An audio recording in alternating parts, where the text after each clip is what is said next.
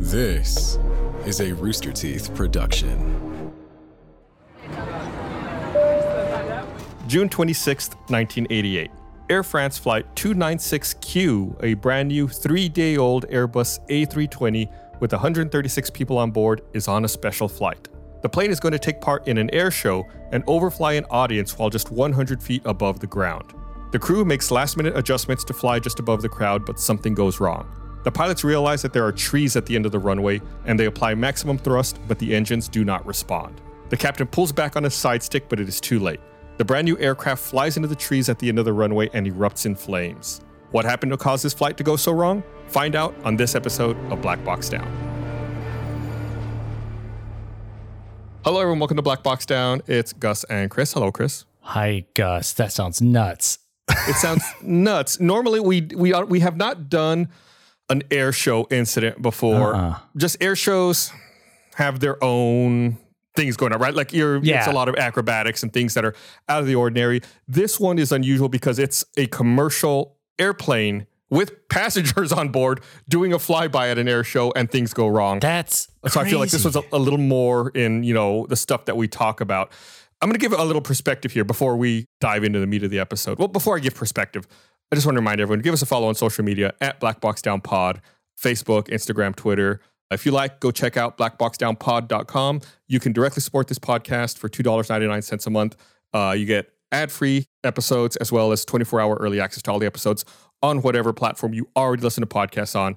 Again, just go check out blackboxdownpod.com if you want to. Yeah, that really just helps make the show. So if you like it and you just want to support us, then consider, how would you describe that? It's like a premium. It's a first class experience. First class, yes. No pressure. Just check it out if you feel so inclined. If not, we're still going to keep making the show. Yeah, but thank you if you do. So, like I said, this was June 26, 1988. The Airbus A320 was a brand new plane.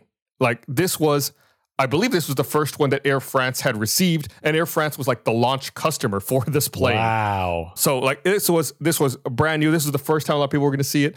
The Airbus A320 was also a very revolutionary aircraft because it pioneered what we know of as fly-by-wire systems. And, we've talked a lot about the way that controls work in various airplanes. And, if you're piloting a small plane or you think about old-timey planes, it's a very manual, labor-intensive process. Like when you pull back on the stick, there's cables and pulleys. And we've talked about these cables and pulleys before. Like there's cables and pulleys that translate the physical force you exert onto the control surfaces and manipulate them. On bigger planes, there may be hydraulic systems that help because, your human muscles aren't strong enough to move a giant piece of a plane. So hydraulics help you be strong enough to be able to move the surfaces of the plane. Power steering. Exactly, like power steering. In this kind of plane, in the A320 was the first commercial airplane that used fly-by-wire technology. And what that means is you input your controls to the plane, and those controls are fed into a computer, and then the computer sends electrical signals that actually activate the control surfaces of the plane. So whatever you're doing gets interpreted by a computer, and then the computer is what executes the moves that you want to do. Okay, so it's more high tech. Yeah, it's like if you were driving your car and there was no physical connection between your steering wheel and the tires. Like if you turned it and there was a computer sitting in the way that interpreted your turns of the wheel and the computer activated motors that turned the tires. More like a video game. Yeah, that's a really good way to think of it. It's a lot more like a video game. No physical, manipulation of the control surfaces and no there are hydraulics, but but they're not one-to-one directly. Correct. So a little different. And a little bit of trivia.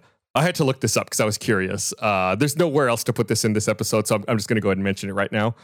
I started wondering, I was like, 1988, this rolls out. They got this fly-by-wire system. So I started wondering, what kind, just from I'm a big computer nerd. Just from a computer nerd perspective, what kind of processors did they use? Like what kind of computers were there in this plane that enabled this fly-by-wire system?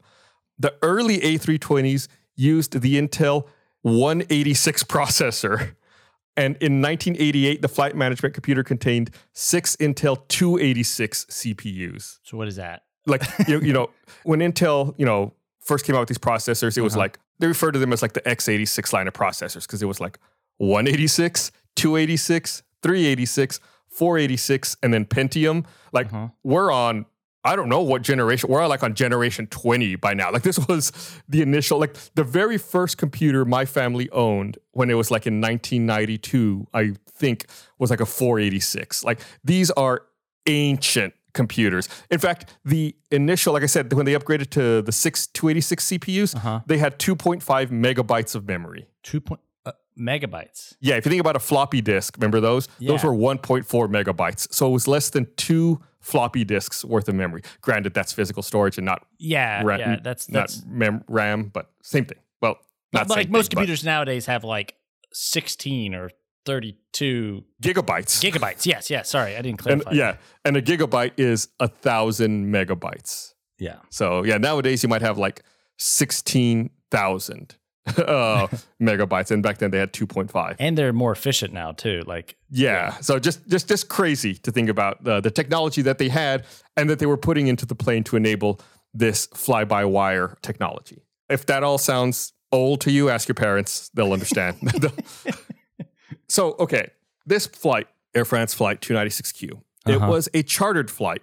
It was going from Paris, France, to Basel Mulhouse Airport, which was outside of St. Louis, France. I'm sure you say it Saint Louis or something else, but St. Louis, and had a stopover in Habsheim, France, where there was an air show that was being held on that day.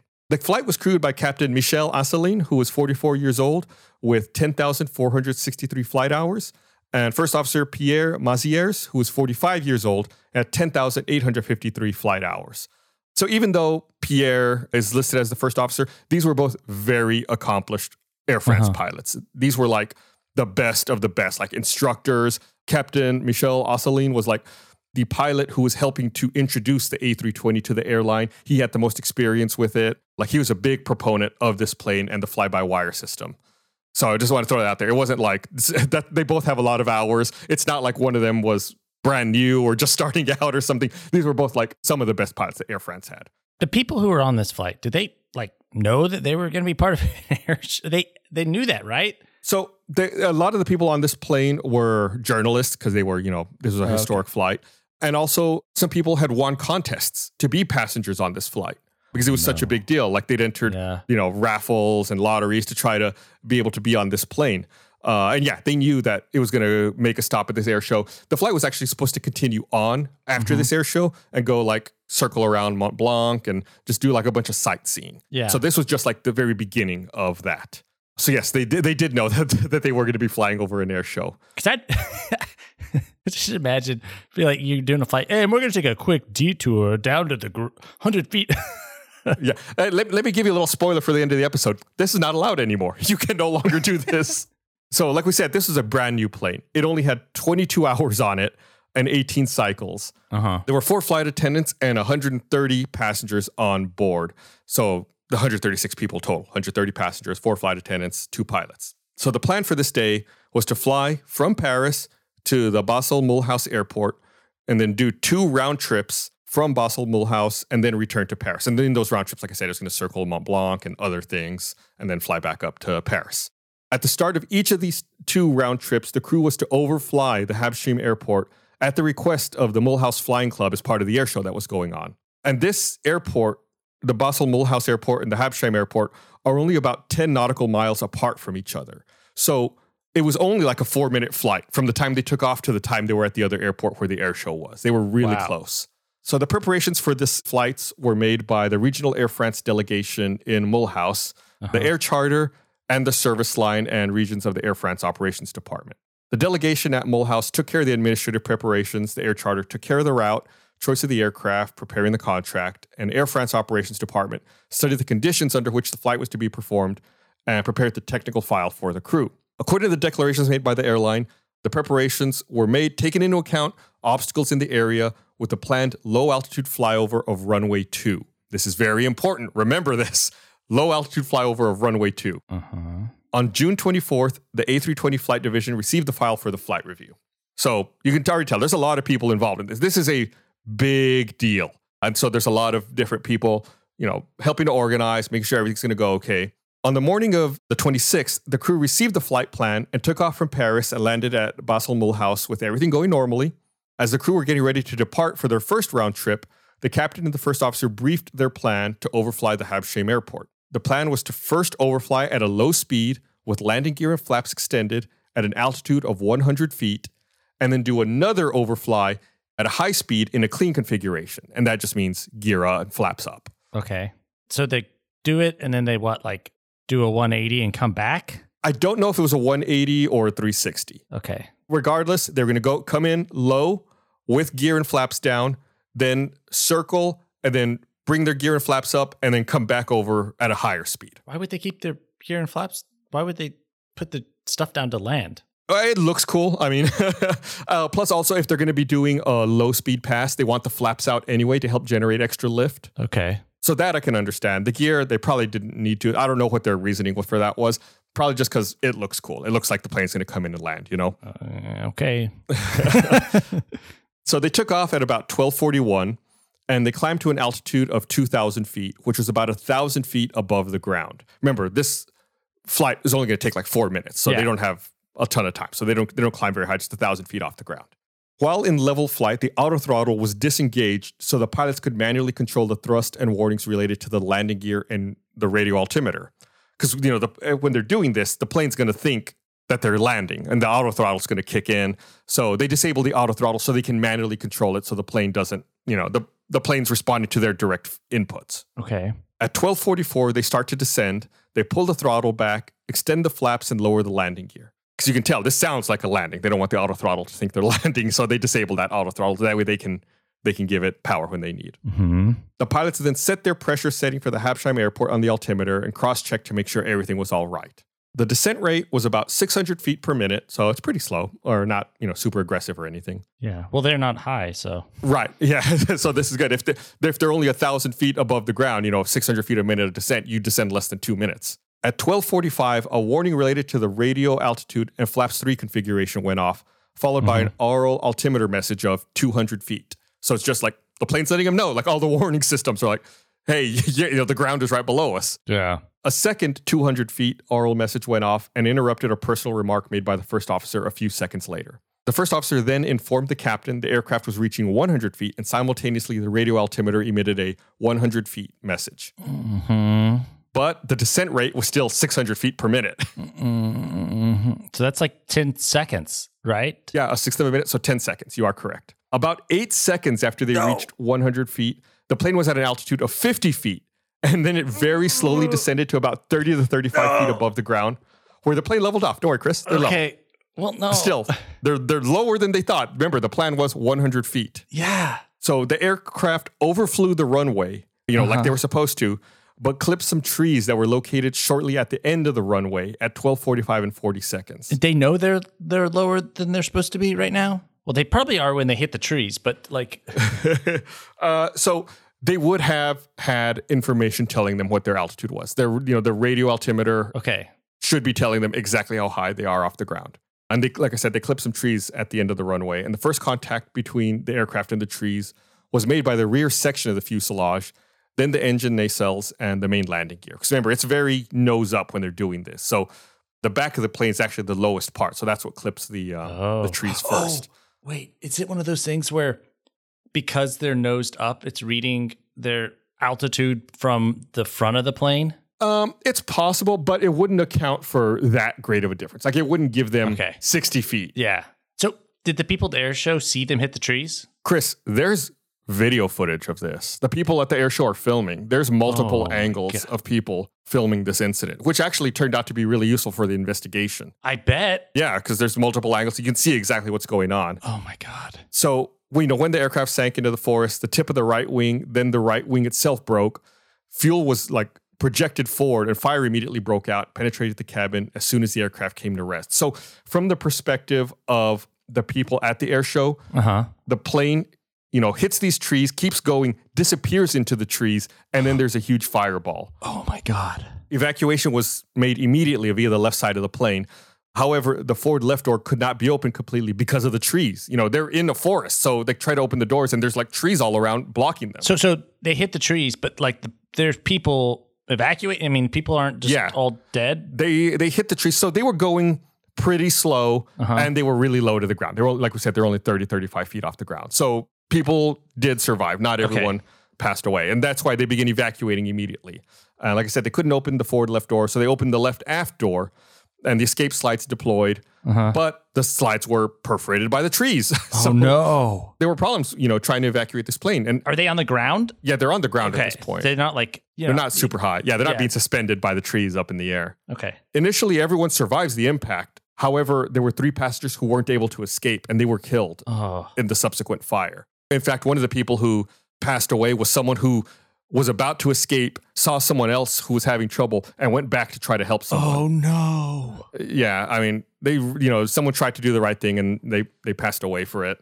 It was awful tragedy. The person they went back to help? They also passed away. They were one of the other victims in the fire. That's terrible. Super terrible.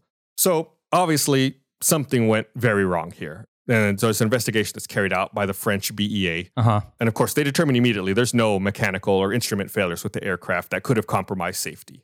The weather, the lighting, navigational aids were all satisfactory before the accident. There's no medical or pathological evidence which may have influenced the flight either. Therefore, the commission was led to concentrate their investigation on the circumstances of the preparation for the flight, on the elements liable to have influenced behavior of the crew during the flight. So luckily for them, the crew all survived. So they can interview the pilots and try to find out what happened here.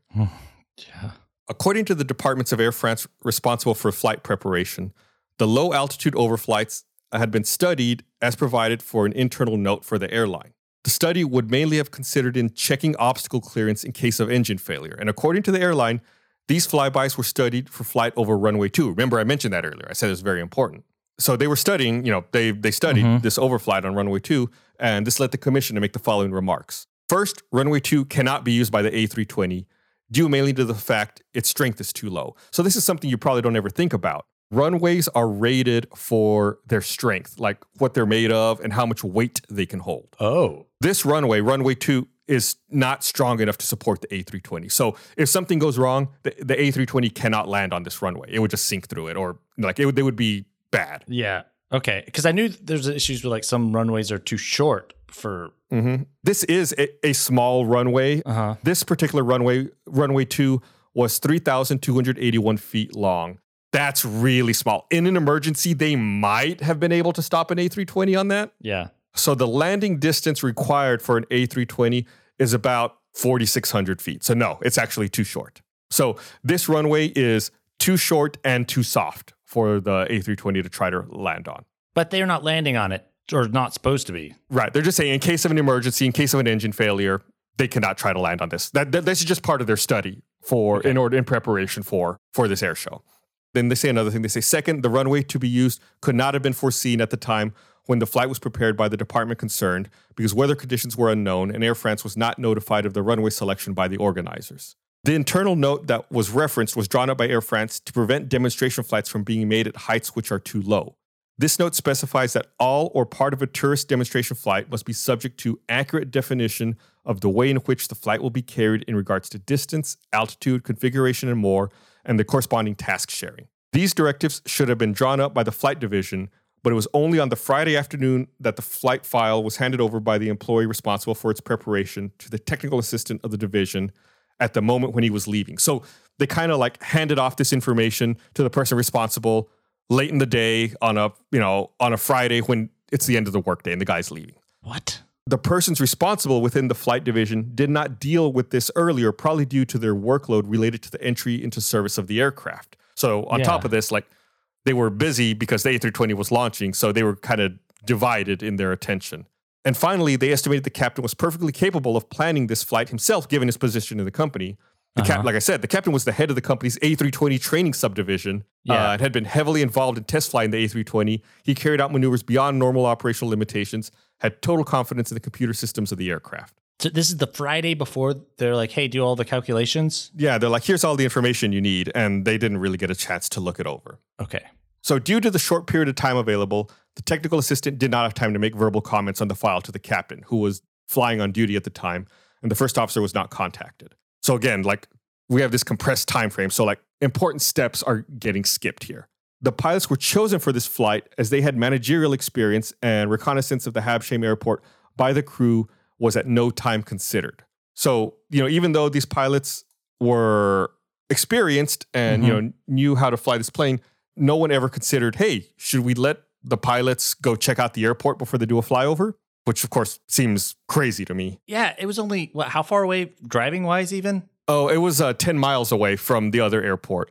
But I mean, granted, it's like kind of small town. It's, but still, it's only 10 minutes away from the other. You think they could have flown out there and then driven the 10 miles or found a way to go out and inspect it and take a look at it.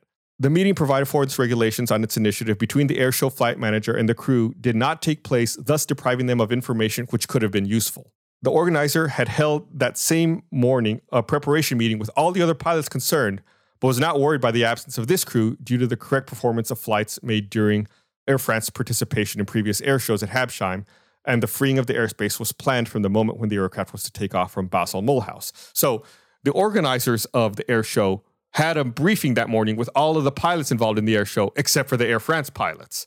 But they weren't worried. They said, they knew that the Air France pilots know what they're doing. We're going to close all the airspace. It's not a big deal. So even though there was a briefing for all the pilots, they didn't require Air France pilots to be there, and the organizers really weren't concerned about it. The crew had therefore received no information or verbal comments on the file drawn up for them, and neither of them had previously performed a demonstration flight either. The file was handed over to the crew as it stood. It included none of the required items noted in the internal note, nor did it give any indication of the height or overflight axis to be observed or any direct means of contact with the airshow organizers. So it was missing critical information, and then on top of that, it didn't list any way to contact the airshow either to get information that they could have needed. How are they not like, hey, do they not call? Or I guess you said there's no way to call, but like, how? If I were to take a guess at it, I would say overconfidence. Thinking that, they know what's going on. It's not going to be a big deal, even though, there's a lot of procedure involved. This is one of the things we talk about all the time. There's a lot of process and checks that go into aviation. And like many incidents we talk about, there's no one red flag, like this is exactly what caused it. It's all of these little lapses in safety that are starting to add up, creating problems. I haven't even dropped a bombshell on you yet. This is going to get crazier. Using the internet without ExpressVPN is like walking your dog in public without securing them on a leash. Most of the time, probably fine. But what if one day your dog runs away or gets dog napped? It's better to be careful, especially when it's as simple as using ExpressVPN. Every time you connect to an unencrypted network in cafes, hotels, airports, whatever, your data is not secured. Any hacker on the same network can gain access to and steal your personal data. But ExpressVPN creates a secure encrypted tunnel between your device and the internet so that they can't. It'd take a hacker with a supercomputer over 1 billion years to get past ExpressVPN's encryption. ExpressVPN works on all your devices, whether it's a phone, laptop, tablet, even your smart TV. It's so easy to use. Just fire up the app, click one button to get protected. I've been using ExpressVPN for quite a while now. It's great on, like I said, on all devices. Got it on my laptop, got it on my phone, got it on my tablet, you name it. If I'm out somewhere, I don't have to worry about it. It's super easy to install, super easy to use. You forget it's there most of the time. If you want to get an extra 3 months of ExpressVPN free at expressvpn.com/blackboxdown, that's expressvpn.com/blackboxdown, expressvpn.com/blackboxdown for an extra 3 months free of an ExpressVPN. This episode of Black Box Down is brought to you by HelloFresh. With HelloFresh, you get farm-fresh, pre-portioned ingredients and seasonal recipes delivered right to your doorstep. Skip trips to the grocery store and count on HelloFresh to make home cooking easy, fun, and affordable. That's why it's America's #1 meal kit. You get farm-fresh, seasonal produce and easy-to-make recipes delivered right to your door every week. Ingredients travel from the farm to your doorstep in under a week, so they always arrive fresh, all without a trip to the grocery store or farmer's market. It's all about convenience with HelloFresh. Not only do the ingredients come pre-portioned, so you're not overbuying or wasting food, but it's easier than ever to get filling meals on the table in a snap with options like family-friendly or quick and easy recipes. I've talked about it before. I think it's a super fun project. Typically takes about 30 minutes, and when you're done, you get to eat it. Plus, also, it's a good way to break out of, I don't know about you, I fall into the same routine. I end up eating the same things lots of times. When I get my HelloFresh as, a preset meal, I'm like, oh, well, this is something that breaks me out of the norm. Not only is it fun to make, but then, like I said, you get to eat it when it's done. So go to HelloFresh.com/blackboxdown16. Use code blackboxdown16 for up to 16 free meals and 3 free gifts. Again, that's HelloFresh.com/blackboxdown16. Code blackboxdown16. That's blackboxdown and the number 1 and the number 6 for up to 16 free meals and 3 free gifts. On the Jordan Harbinger Show, you'll hear amazing stories from people that have lived them, from spies to CEOs and even brilliant scientists who can help us understand our own minds. You're about to hear a preview of the Jordan Harbinger Show with Ken Perenni, an amazingly talented art forger who fooled thousands of museums, experts, and art buyers. He gave me a book on art forgery. I began to unlock the secrets. I was a storehouse of knowledge of how to create an illusion, present it to an experienced expert, manipulate his mind, and bring him to the inevitable conclusion that the painting is genuine. We flooded the market with my paintings, and I couldn't believe what I did. I couldn't believe it.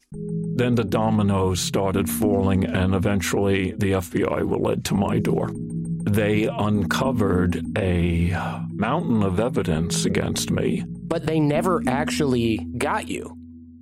Why did it go away? Why did you never get indicted? And how are we having this conversation? I guess that's the greatest story of all. If you want to hear more about how Ken made millions forging art, dodged the mafia, and even the FBI, check out episode 282 of The Jordan Harbinger Show, available on Apple Podcasts, Spotify, or wherever you're listening now. So the crew should have referred to the internal note that specifies a minimum height of 100 feet. The commission remarks that, 1, the note was not appended to the file handed over to the crew, even if its existence is recalled in the message. And 2, the 100 feet height was not applicable to Habsheim overflight, as none of the runways were usable by the A320. So that they're just saying that, like, why are they getting so low? Because if there's a problem, they can't land here. Third, the choice of 100 feet is in contradiction with the French air safety regulations, which impose a minimum overflight height of 170 feet using VFR. Even though the height of 100 feet has been used many times, there have not been any reactions from the administration or any air show organizer. So technically, the minimum is supposed to be 170 feet, but apparently it's like one of those rules that everyone ignored. Okay. Yeah, I don't know. I don't know, Chris. I have no answer for you. It's just dangerous. It's just dangerous. Yeah, and I didn't. Think about like when you're like, yeah, if anything goes wrong, they can't land. Yeah, right. It's not just that one runway. It's none of them. None of them right. on the airport. And when you have, and we've talked about things like this many times, when you have an emergency and you have like power failure or something, you can trade speed for altitude or altitude for speed. But when you have very little altitude and very little speed, there's nothing you can trade. There's nothing you can give. So It's like when you're going low and slow, if something goes wrong, there's nothing to recover. Yeah. Like you have nothing to give. Anyway, where was I? So the crew was handed the file about the flyovers on that morning of the flight.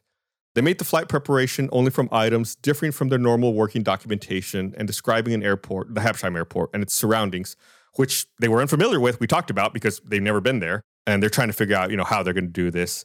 They also seem to not have tried to obtain additional information concerning the overflight. So they just kind of like took everything they were given at face value without really questioning it. The commission thinks it's probable the captain judged the flyovers presented no difficulties and he had no need for additional information. Like I said, overconfidence. Yeah. The commission also notes that the Air France personnel directly concerned would no doubt not have been easy to contact on a Sunday. The captain chose to fly over runway 2 because of the terrain, and both flyovers were planned without a previous flight over the airport. Again, no one had looked at the airport before this, or none of the people directly involved had looked at the airport.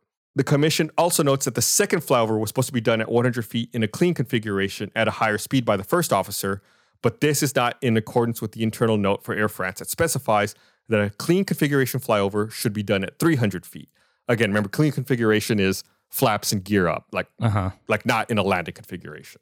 So again, they're going to do this clean configuration flyover way too low, below what it should be.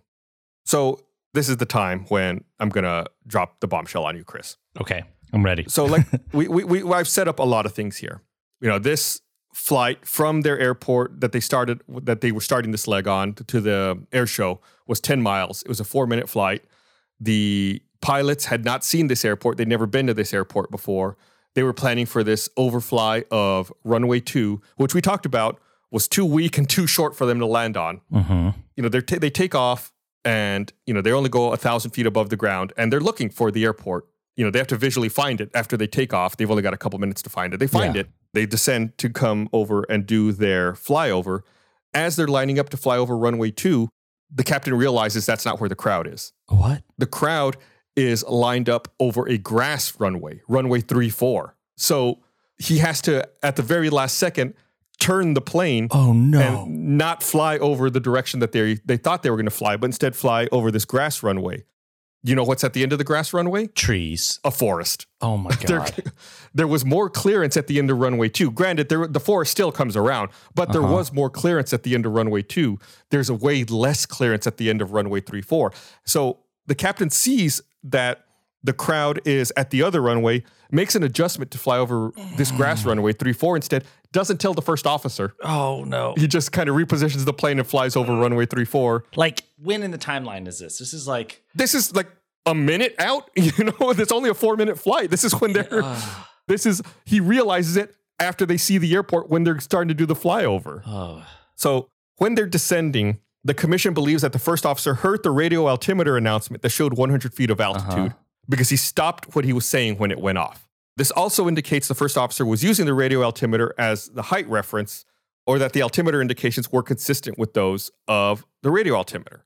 The officer then made a remark to watch out for pylons ahead, because they have pylons set up for the air show. What are pylons? Sorry. Like really tall pillars, like the planes will do acrobatics and like slalom through them and stuff like that. Okay. The captain, however, did not react to the radio altimeter announcements of 50 and 40 feet or to a possible reading of the instruments, and he dismissed the warning about the pylons with a, yeah, don't worry. Oh my God. A problem of reference is raised for the 100 feet flyover margin. The radio altimeter readings are only valid for flat terrain over a topographically known contour with electrically well-flagged points. So there may be some problems because if it's not perfectly flat, if it's uneven, they're flying over a forest as well. And they got pylons and right. stuff. So maybe the captain's thinking, well, the radio altimeter's a little off because it's not exactly flat here. It's not used to this terrain. We're not over a big airport runway where we would normally land. Well, but also, what if it's off in the wrong way? Or correct. Yeah. It's possible. But, in addition to the radio altimeter, they also have a barometric altimeter, which is like an instrument that they have to manually set. They set it for the pressure outside, and it measures pressure differences and, gives you your altitude. And its intrinsic accuracy at a low altitude is around 30 feet. The altimeter reference pressure is supplied to within 15 feet. What this is saying is, even though he may be dismissing the radio altimeter, the barometric altimeter is still telling him it doesn't have an announcement or anything, but if you look at it, it's still like, oh no, we are low. Look, it's not the radio altimeter messing up. Even the barometric altimeter is telling us we're really low right now. Yeah. But that being said, there is a little bit of leeway. The barometric altimeter is not as precise. It does have a little bit of give in it. So you can't use it to do an accurate low flyover. It's telling you you're low, but you can't know I'm exactly 100 feet using the barometric altimeter. These considerations may have led the crew to have only limited confidence in the readings of these two instruments. So they're kind of like, well, maybe the instruments are inaccurate for what we're doing right now. Because again, this is a little unusual what they're doing. It's kind of out of spec for what these systems are designed for. Yeah. Also, the commission notes that if the descent below 100 feet was not made voluntarily, this supposes that the captain was flying by sight and that he had not registered the aural announcements made by the radio altimeter as he was occupied with other tasks. Remember, he was not familiar with what the area looked like. He was accustomed to bigger airports and runways and bigger towers. The scale of the runways and the scale of the 40-foot high tower might have given him a false impression about what his height was. Also, if you think about it, they were so nose up, it wouldn't be easy to see down in front of him, because he's kind of pointing up at the sky. And it would seem higher even. Right. Plus, also, since everything's smaller than he's used to, it may make him think, like flying into a normal airport where everything's bigger, that he's further away. Yeah. It's like a weird optical illusion. It's like it's not exactly Tiny the same, but town. it makes me think of it's Tiny Town. Well, it makes me think of forced perspective, like in Lord of the Rings. Yeah. Where it's like you put one person close to the camera and another person far away, and it really skews with your perspective. Or Tiny Town. What's Tiny Town, Chris? I don't know. It's like I don't know if it's a specific thing. Did you not ever? I was a kid. We went out to this like ranch thing, and there was like a little city with little buildings and little cars, and you drive around in it. It's like a tiny town. Is that in Texas? What are you talking about? Yeah, I think it's in Lubbock, Texas. It's Tiny Town. Sorry. I don't know if it's called Tiny Town. I have no idea. You've baffled me, Chris. I guess I've only been to Lubbock once. I did not go to Tiny Town. I don't know if it's listeners, please send us a comment on social media. Explain to me what Chris is talking about. Are you from Lubbock? Do you listen to this podcast? Please tell me what Tiny Town is, because apparently it's just like this incident. If I find a picture of it, we'll post on social media if it exists still. This was like forever ago. Okay. So, like we said, the captain's unfamiliar with this airport. Everything's a little smaller, like Tiny Town. And he made this maneuver with the throttles at flight idle and maximum nose up stabilized position. Like I said, this might be why he can't see very well. He's looking up. He had often performed similar maneuvers at high altitude and on simulators. These maneuvers were generally made with a stabilized engine speed well above idle, and the thrust was established very quickly, permitting immediate increase in height. However, at an air show, it's the ideal occasion to demonstrate the possibilities of the A320, of which he was an ardent advocate. The choice of a flyover at maximum angle of attack may also have been the result of the atmosphere created by the air show festivities on the ground and on board, and the presence of female passengers in the cockpit. I forgot to mention, they had invited a female flight attendant into the cockpit with them. And it's kind of speculated that maybe he was trying to show off for her too. Oh. So, but regardless of having the flight attendant in the cockpit, it's also said that, there's this air show going on. There's this celebration. This is a plane that the captain loves, and he wants to try to show it off. So maybe he's doing things, a little more extreme than he should be doing. So when they passed in front of the tower, the captain applied maximum thrust, but the aircraft was at a low speed and a low altitude, and the engines, which were at idle, like I said, they don't instantly give you high thrust. They've got to spool up. So 3 seconds after applying go-around thrust, the captain gradually brought the pitch control to full nose-up position. This action was probably motivated by a sudden awareness of danger. Well, when the rear fuselage hit the trees, or the rear section of the fuselage hit the trees, more drag was created, which prevented the aircraft from gaining additional height. I watched a video where a pilot breaks down this incident. And he says that when you're flying an A320 like this, he's a commercial pilot. He says, when you're flying an A320 like this, if you have your engines at idle and then you give them full go-around power, that it takes 5 seconds for them to get from idle to full power. And what we talked about here is he gave it go-around power. Then 3 seconds after he gave it that thrust, he starts pulling back on his side stick. Because, at this point, he knows that they're about to hit these trees. But, the engines are still spooling up. They start hitting trees, which slows them down more. And their fate is sealed at that point. They can't climb. So they're, because he's doing it too soon, they're just sinking. There's not the engines haven't given power yet. They're still not at full power, so they can't really climb. Or can they? We're going to talk more about that in just a little bit. So I want to get to some findings here before we get into some other things I want to talk about. So the official report seems pretty cut and dry, right? Aircraft, like we said, was in flight-worthy condition. The weight and balance were within authorized limits. Errors in any calculation did not in any way influence the flight. Commission found no malfunction of the aircraft or its equipment, which could have contributed to a reduction in safety or an increase in the crew's workload. The two pilots held management positions in their airline, and they participated at various stages in development and entry into service of the A320. Neither of the two pilots had previously made a demonstration flight. To prepare for this flight, the crew were in possession of a short brief for the part concerning the overflights. The crew had only partial information on the organization of the air show, particularly because the absence of prior contact between the organizers and the crew. Locating of the airport was late. Like I said, remember, they had to find it once they were in the air, and they found it late. And then on top of that, they had to change runways. Yeah. How did that happen? Who messed that up? I think it's because no one had actually gone to the airport. I think the Air France people assumed it was going to be a flyover of runway 2, when in reality, event organizers knew that everything was being done at the grass runway 3-4, and it was just a failure of communication. So they just... there were a lot of times where this could have been caught. Remember how I said that the air show had a briefing with all the pilots that morning? If someone had attended there, they would have talked about that. If there was contact information for the event organizers in the plan that was given to the pilots, they could have contacted them. There's a lot of steps where there was just no communication. The organizers assumed that Air France knew everything without explicitly telling them that. So again, there's not any one critical point where this failed. There's multiple points where this information should have been relayed and was not.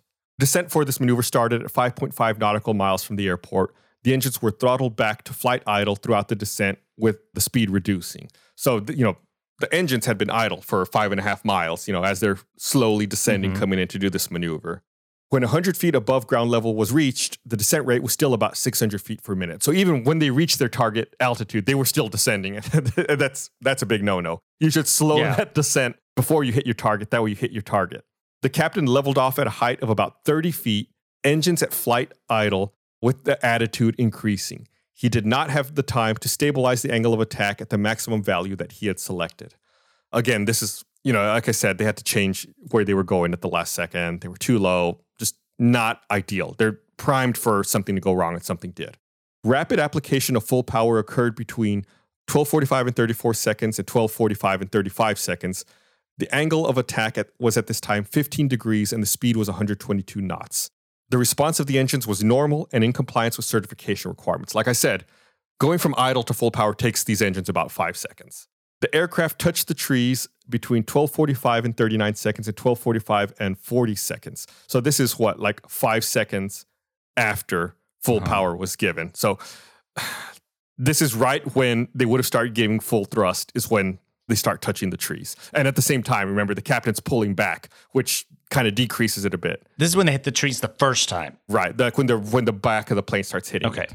And then, the rear section of the fuselage hits it, and then it slowly sinks into the forest as a result of that drag and the loss of engine power caused by the ingestion of leaves and branches. The commission believes that the accident resulted from the combination of the following conditions: very low flyover height, lower than surrounding obstacles, speed very slow and reducing to reach the maximum possible angle of attack, engine speed at flight idle, late application of go-around power. This combination of conditions led to the impact of the aircraft with the trees. The commission also believes that if the descent below 100 feet was not deliberate, it may have resulted from failure to take proper account of the visual and oral information intended to give the height of the aircraft. The commission also remarked that the following factors contributed towards placing the crew in a situation where they were not able to fully control. The flight preparation was insufficient, especially due to the brevity and late provision of the brief and of the information about the air show. The task sharing planned for the flyover by the crew was incomplete and not followed. I didn't really get into that specific part. The way that they had divvied up the tasks was the captain said that he was going to fly the plane. He was going to get the plane into the angle of attack he wanted. And the first officer was supposed to slowly add throttle. Because remember, they had disabled the auto throttle. So it was the first officer's job to slowly give power. But, when he panicked, the captain just took over and immediately gave it full power himself. So they hadn't properly planned how to share their tasks. And then when it came time to do it, they didn't share the tasks the way they were supposed to. Well, when you say they hadn't properly planned, was the first officer controlling throttle not what they should have done? They should have, but he should have probably given power earlier. Or they shouldn't have been that idle in the position they were. Again, it's hard to say. Even like I said, their task sharing plan was incomplete. They didn't really fully break up their tasks. So it should have been more precisely planned out and more strictly followed. And again, like we said earlier, the holiday atmosphere for the passengers and the spectators could have, influenced the captain. And there's press on board.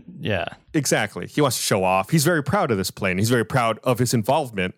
This is, again, I can't stress that enough. This is such a big deal, and it just may have influenced the way he was thinking. And again, like we said, the A320, their next finding here is the A320 has new features which may have inspired some overconfidence in the mind of the captain. These new features of the aircraft had sometimes been criticized, and the captain wanted to defend the aircraft. Remember, like I said, fly-by-wire was very new. This is the first time it was being used in commercial aviation, and the captain wanted to show that it was safe. Neither of these two pilots had previously experience of demonstration flights. The late identification of the airport led to a rush of events and the making of the descent, and then the complete flyover above the runway with the engines at flight idle without stabilizing the flight parameters. Neither of the two pilots had previous experience of applying go-around power from flight idle in similar conditions. So there were some recommendations, of course. Airline pilots be reminded that their job consists of strictly applying standard and well-defined procedures. Consequently, their training be more oriented towards safety, which requires that standard flight conditions be permanently maintained. For the A320 training in particular, the pilots are made aware that the performance limitations still stand as on any other aircraft in spite of many automatic protections. And we've talked about some of these protections before, I think specifically with Air France 447 about normal law, alternate law, flight envelope protections. The A320 was kind of the introduction of a lot of these protections. And Okay. they just want to remind people, hey, these protections are cool and all, but you still have to, like, it's not going to save you if you're doing something wrong. You still need to fly the plane. So was he think that it would? Like, Well, yeah, I mean, I can't speak to that exactly, but I think what they wanted to make sure was that pilots in general didn't think that these safety precautions would save them if they did something bad. They're there to help, but in the end, pilots still have to go through thousands of hours of training and years of practice in order to fly a plane. So they want to make sure, hey, don't forget, you've trained for this. You still need to fly the plane. Crews performing demonstration flights receive special and well-adapted training, which is not within the scope of the basic training or type qualification. So if you're doing a demonstration flight, you need special training to do that. Studies be made to see if it would not be judicious to transmit all warnings and oral announcements via the pilot's headsets. So, like, because these warnings they were getting were in the cabin, not specifically directly in their headphones. So they just wanted to see if maybe these warnings should be transmitted directly into their headphones too. okay. During the safety demonstrations before each flight, use of the seatbelt be demonstrated. These procedures be also indicated in the leaflet giving safety instructions for all passengers. I didn't get into this earlier. Let me read this next recommendation before I explain it. The attention of the seatbelt manufacturers be drawn to the advantage of providing unlocking systems where a single simple action causes both unlocking and separation of the two halves of the belt. You probably don't think much about the seatbelts on a plane. One of the people who passed away because they couldn't get their seatbelt off. Oh. And remember I said a passenger went back to try to help someone? It's because she saw another passenger was struggling with their seatbelt. So she went back to help and they both passed away, all because that one passenger couldn't get their seatbelt off. And so how do they want to change them exactly? So they changed them to the seatbelts you see nowadays on planes, where it's just one action that unlocks and separates the two pieces. Because you think about it, like all you do is you just lift that little tab now and the seatbelt comes off. It's one step and you're free. It's not complicated. How was it? It was more than one step before? I believe it was two separate actions, one to unlock and then a different action to separate. Oh. I can't speak to that. I did not fly on a plane before 1988, so I don't know what they look like before then. So I can't answer that. I'm an old man, Chris, but I'm not that old. I'm an old man who grew up in a tiny town in the middle of nowhere. Not your tiny town, a separate tiny town. And then the last recommendation here is some of the passengers hit their head on the back of the seat in front of them, leading some to have partial loss of consciousness. Therefore, it's recommended that studies be undertaken so that the design of future seats take this potential problem into account. That's kind of why, when they tell you to brace, you lean forward and put your head on your hands on the seat in front of you. That way, when you suddenly stop, you don't slam your head on the seat in front of you. It's already kind of resting in that position. Yeah. So I know lots of times when we talk about these incidents, you'll ask about if anyone served jail time or were there any lawsuits related. Well, in 1996, Captain Assouline and First Officer Mazieres and two Air France officials and the president of the Flying Club sponsoring the air show were all charged with involuntary manslaughter. Oh my God. In 1997, all five were found guilty. Oh my God. Captain Michel Assouline was initially sentenced to 6 months in prison along with 12 months of probation. First Officer Mazieres was given a 12-month suspended sentence, and the others were all sentenced to probation. Captain Assouline walked free from the court, said he would appeal to France's highest court, the Court of Cassation. According to French law, Assouline was required to submit himself to the prison system before his case could be taken up by that court. And in 1998, his appeal was rejected and his sentence was increased to 10 months of imprisonment, along with 10 months of probation. So another little twist for, this is pretty much like we're at the end of the episode here, obviously. We're talking about, criminal charges and prison sentences. There is one last twist to this incident. Captain Michel Assouline maintains his innocence. To this day, he maintains his innocence and that he was not at fault here. He claims that the protection systems in the A320 prevented him from avoiding this crash. He claims that he gave it power and tried to pull back, but remember how I said it's fly-by-wire? That the plane would not allow him to climb, would not allow him to pull back. What? He claims that the logic and the flight envelope protections wanted to protect the plane from stalling, so it did not let him climb. Has that been tested? It's been tested extensively. The investigative teams found no evidence to back up his claims, but he maintains it. And if you want to get like conspiracy theory about it, there's a lot of money in blaming this accident on him and not blaming it on the plane. Oh, yeah. This plane's made by Airbus, which is like a collaboration between multiple governments in Europe. This was a brand new plane introducing fly-by-wire to the aviation industry. This is a very popular plane. Well, it is nowadays. You know that we've had decades since this happened. Just from a conspiracy theory angle, their incentive is to blame a human and not blame the computer on the plane. Because if the computer on the plane's not trustworthy, then they can't sell this plane. And this was the launch of it. Right. In reviewing all of the data, in reviewing all of this, again, there's I'm normally not like a big conspiracy theory person. Yeah. If you look through the report and you look through the cockpit voice recorder recordings, there are time discrepancies. They don't line up entirely correctly. There's a 3-second gap. There's a time difference between the official report and the black box data that show that if you go by that, like that's extra 3 seconds could be the difference. Remember I said it takes the engines 5 seconds to spool up? Supposedly, according to the flight data, the captain applied the full go-around power an extra 3 seconds earlier, which would have given him 8 seconds before the impact. According to the official report, he gave it 5 seconds before the impact. There is, and like I said, this has been looked at extensively by the investigative committees, and they maintain that it was the captain's fault, that the plane did not do anything to restrict him. But the captain, like I said, to this day maintains his innocence and maintains that the black boxes were tampered with and that there is a cover-up to throw him under the bus in order to save. Nice. In order to save the reputation of Airbus and this plane. So is there no explanation for the discrepancy? I mean, there's no explanation, Chris. They don't owe anyone an explanation, right? This is the investigative committee. What they say is final. There's no explanation for it. That's just another weird wrinkle about this particular incident. So I just thought it was something really interesting. I'll see if I can find some information. When I post about this on social media, I'll make a note right now. I'll see if I can find some information. If you're curious to read more about this time discrepancy, I'll see if I can find it. Because I saw it in a documentary video where they were reviewing all of this. I'll see if I can find an official, well, not an official. I'll see if I can find a write-up in a report that I can send a link to. And in the case against them, I mean, it's just saying that they were negligent and not checking out the airport in advance or flying poorly. Right.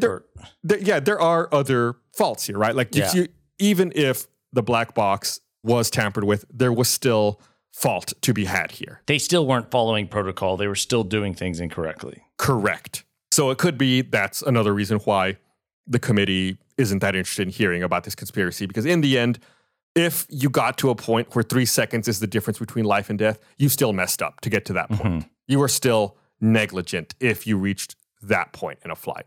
And I mean, I can see that, but the captain went to prison. I mean, this is a big deal. Like he can't fly anymore after that. Like that's the end of his career. Yeah. So, I mean, I can see it's a tough one, but man, it's still entirely avoidable. Yeah. You've researched this. Do you have an opinion? Like if you had to put money on it? Man, my opinion is probably the last thing I said, where even if there was a conspiracy, the captain is still responsible, and the captain still got to a point where a disaster could have possibly been averted by a 3-second window. Yeah. It's still negligent that it reached that point. That's my opinion. Of course, I'm not an investigator. I'm not a pilot. I'm really interested about aviation and these incidents, which is why we started this podcast. So you don't think it's wrong that inherently that he was convicted, right? Because he still was negligent in other ways, even if there was a cover-up. I think my big concern is, why was it only him? You know, there's plenty of blame to go around. Yeah. And, you know, they charged a bunch of people, but in the end, the captain's the only one who actually went to prison. I think there's more blame to be spread around, honestly. Yeah. That sounds, I mean, normally there is. Most of the episodes, it's very rare that it's like all one person. Yeah. And like I said, the other people were found guilty, just they didn't go to prison like the captain did. They all got probation or suspended sentences. Yeah. So anyway, that's why I kind of saved a couple of twists in this one as we were going through it, just because it seems so cut and dry. In social media, I'll link some of the videos that you see. It seems like a real cut and dry case, but like many things, like many episodes we've talked about, like there's really a lot that goes into this, and it's never as simple as it seems. They're very complicated sometimes. But that's it. That's Air France 296Q. a really scary incident because there's so much video of it. There's so much, and it looks terrible. But yeah, we'll post that video on social media at Black Box Down Pod, as well as any supplemental material we can find for you to check out. So go check that out on Facebook, Instagram, and Twitter. Yeah, and you can find all that if you want to go direct. We have a link tree. It'll have that, and a link to sign up for our first class. Yeah, at blackboxdownpod.com. And if you're listening to the first time, please subscribe and consider telling a friend about us. Chris, you run the link tree. You got to make sure you put blackboxdownpod.com. I'm doing it right now. Okay. While looking up Tiny Town. Okay. All right. Well, that's it, everybody. We'll be back again next week with another episode. Bye. Bye.